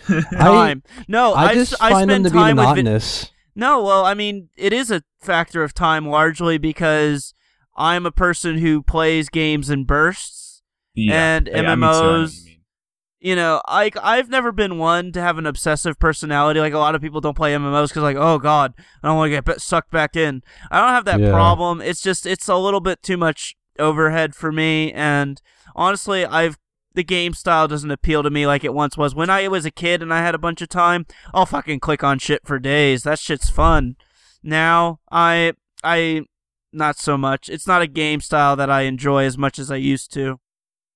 For me, it's just like I guess going around and killing random things and doing quests in an open world doesn't appeal to me. I'm more of I want to jump around and like complete levels and get like collectibles and stuff like that, rather than like, well, I'm gonna go to Midgar and talk to this guy and he'll give me 3 rubies and then I gotta give it to this guy and then kill 2 squirrels and So I think the biggest. So my note is why Kyle can't get into MMOs, and I think the biggest reason is I've been wanting to, like, every time I try to play one, it just doesn't hold its charm or its enjoyment.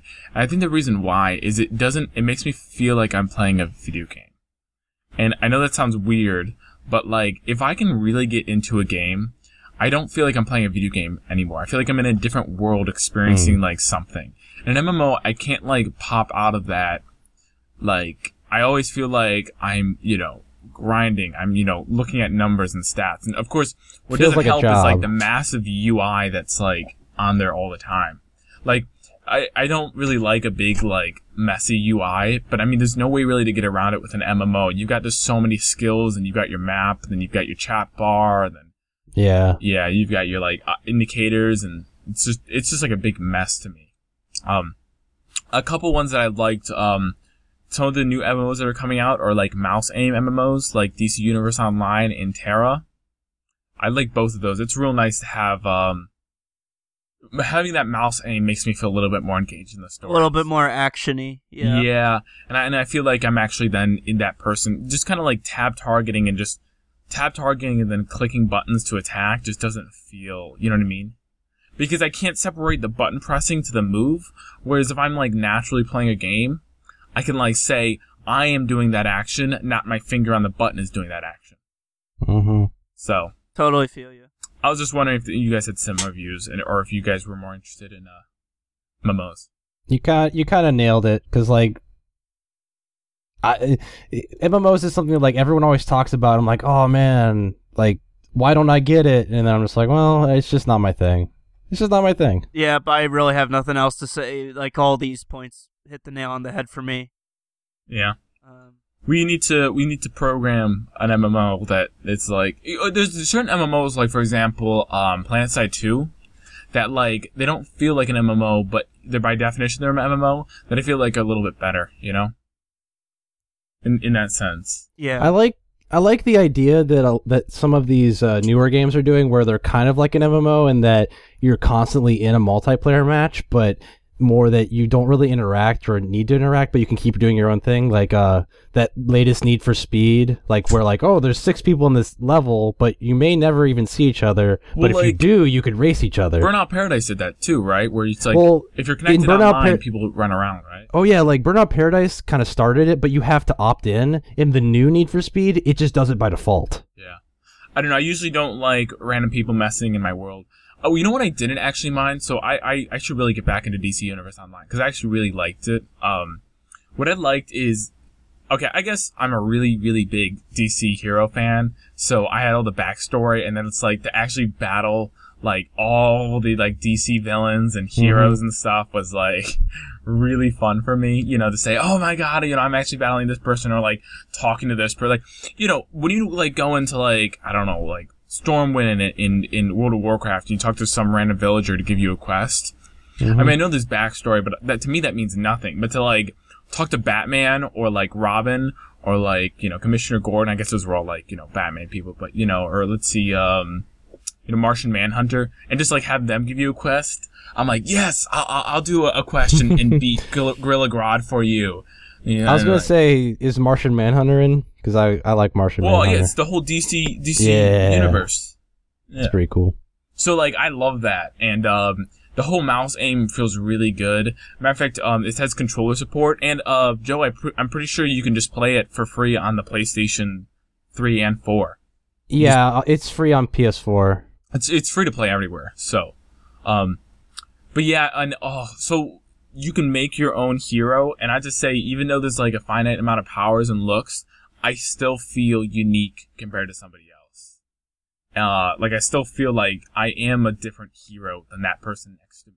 I'm a unique hero with like, and I really like that. And then I played through like single player, and like that was good. And I have to say, like, I didn't mind watching. It's like, you'd think it'd be tough to like, cause superheroes are usually like a rare phenomenon, right? You know, in a fictional superhero universe, there's only a few heroes in it.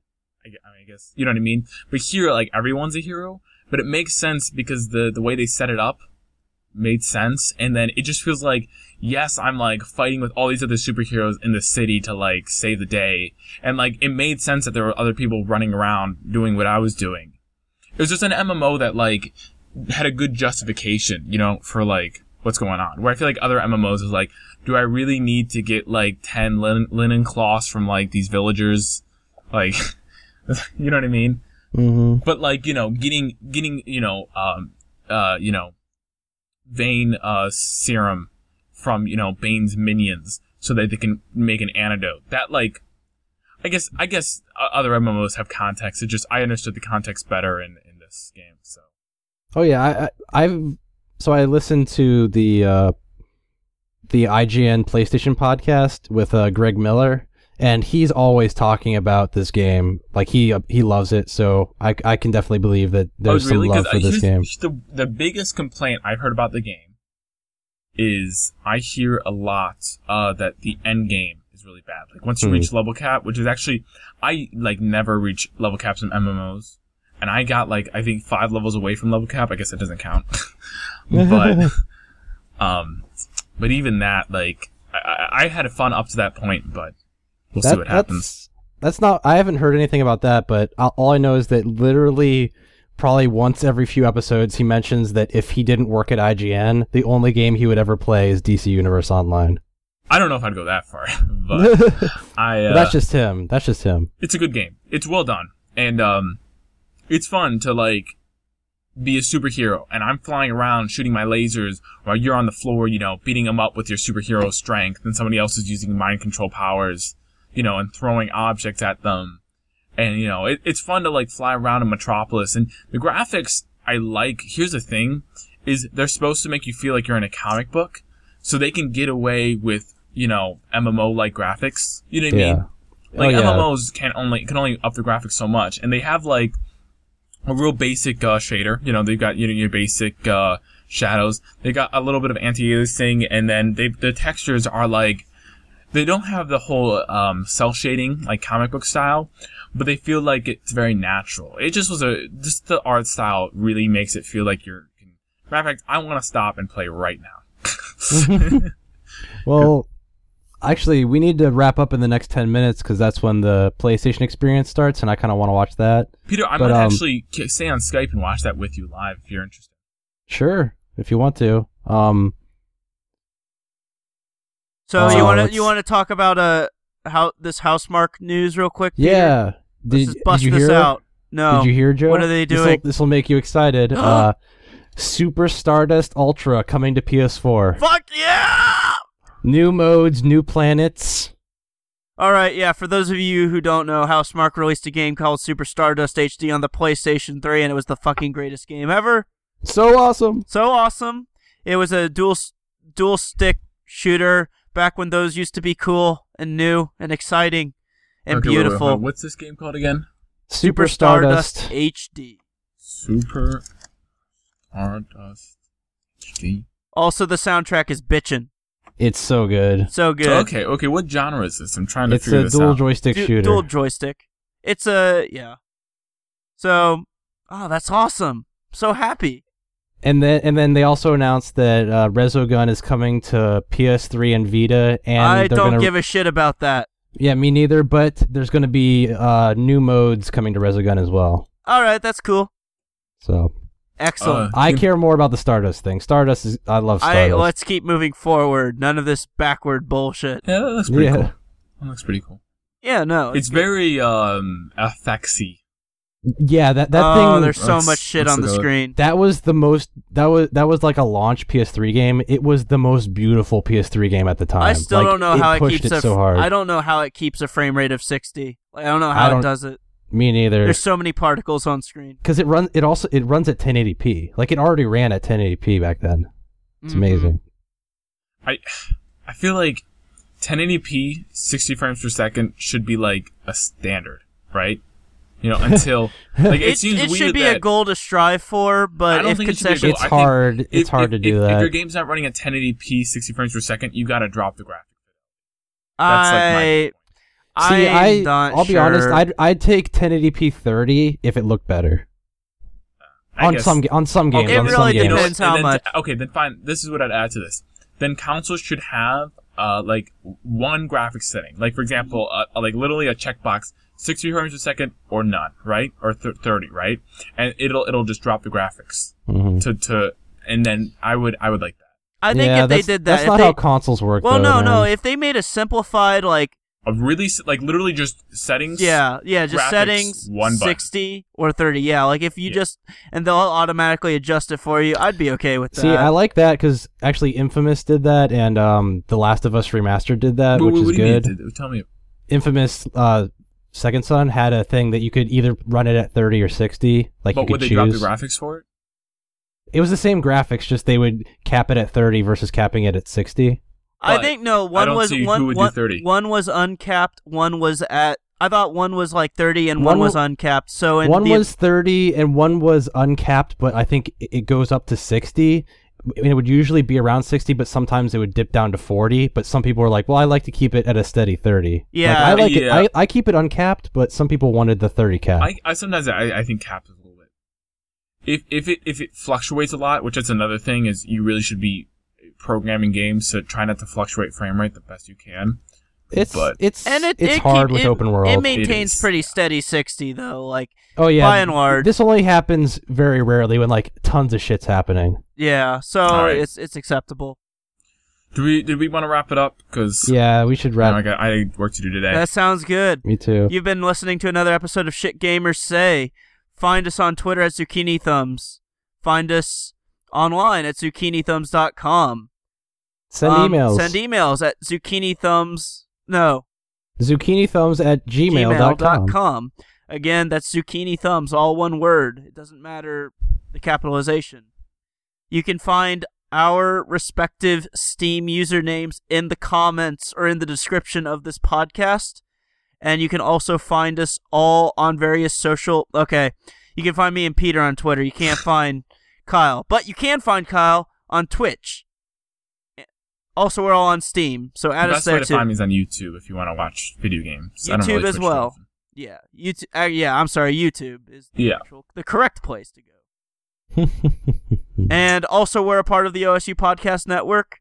Go to go.osu.edu/podcasting. There you'll find a collection of podcasts like this one that you can listen to anytime, wherever you go.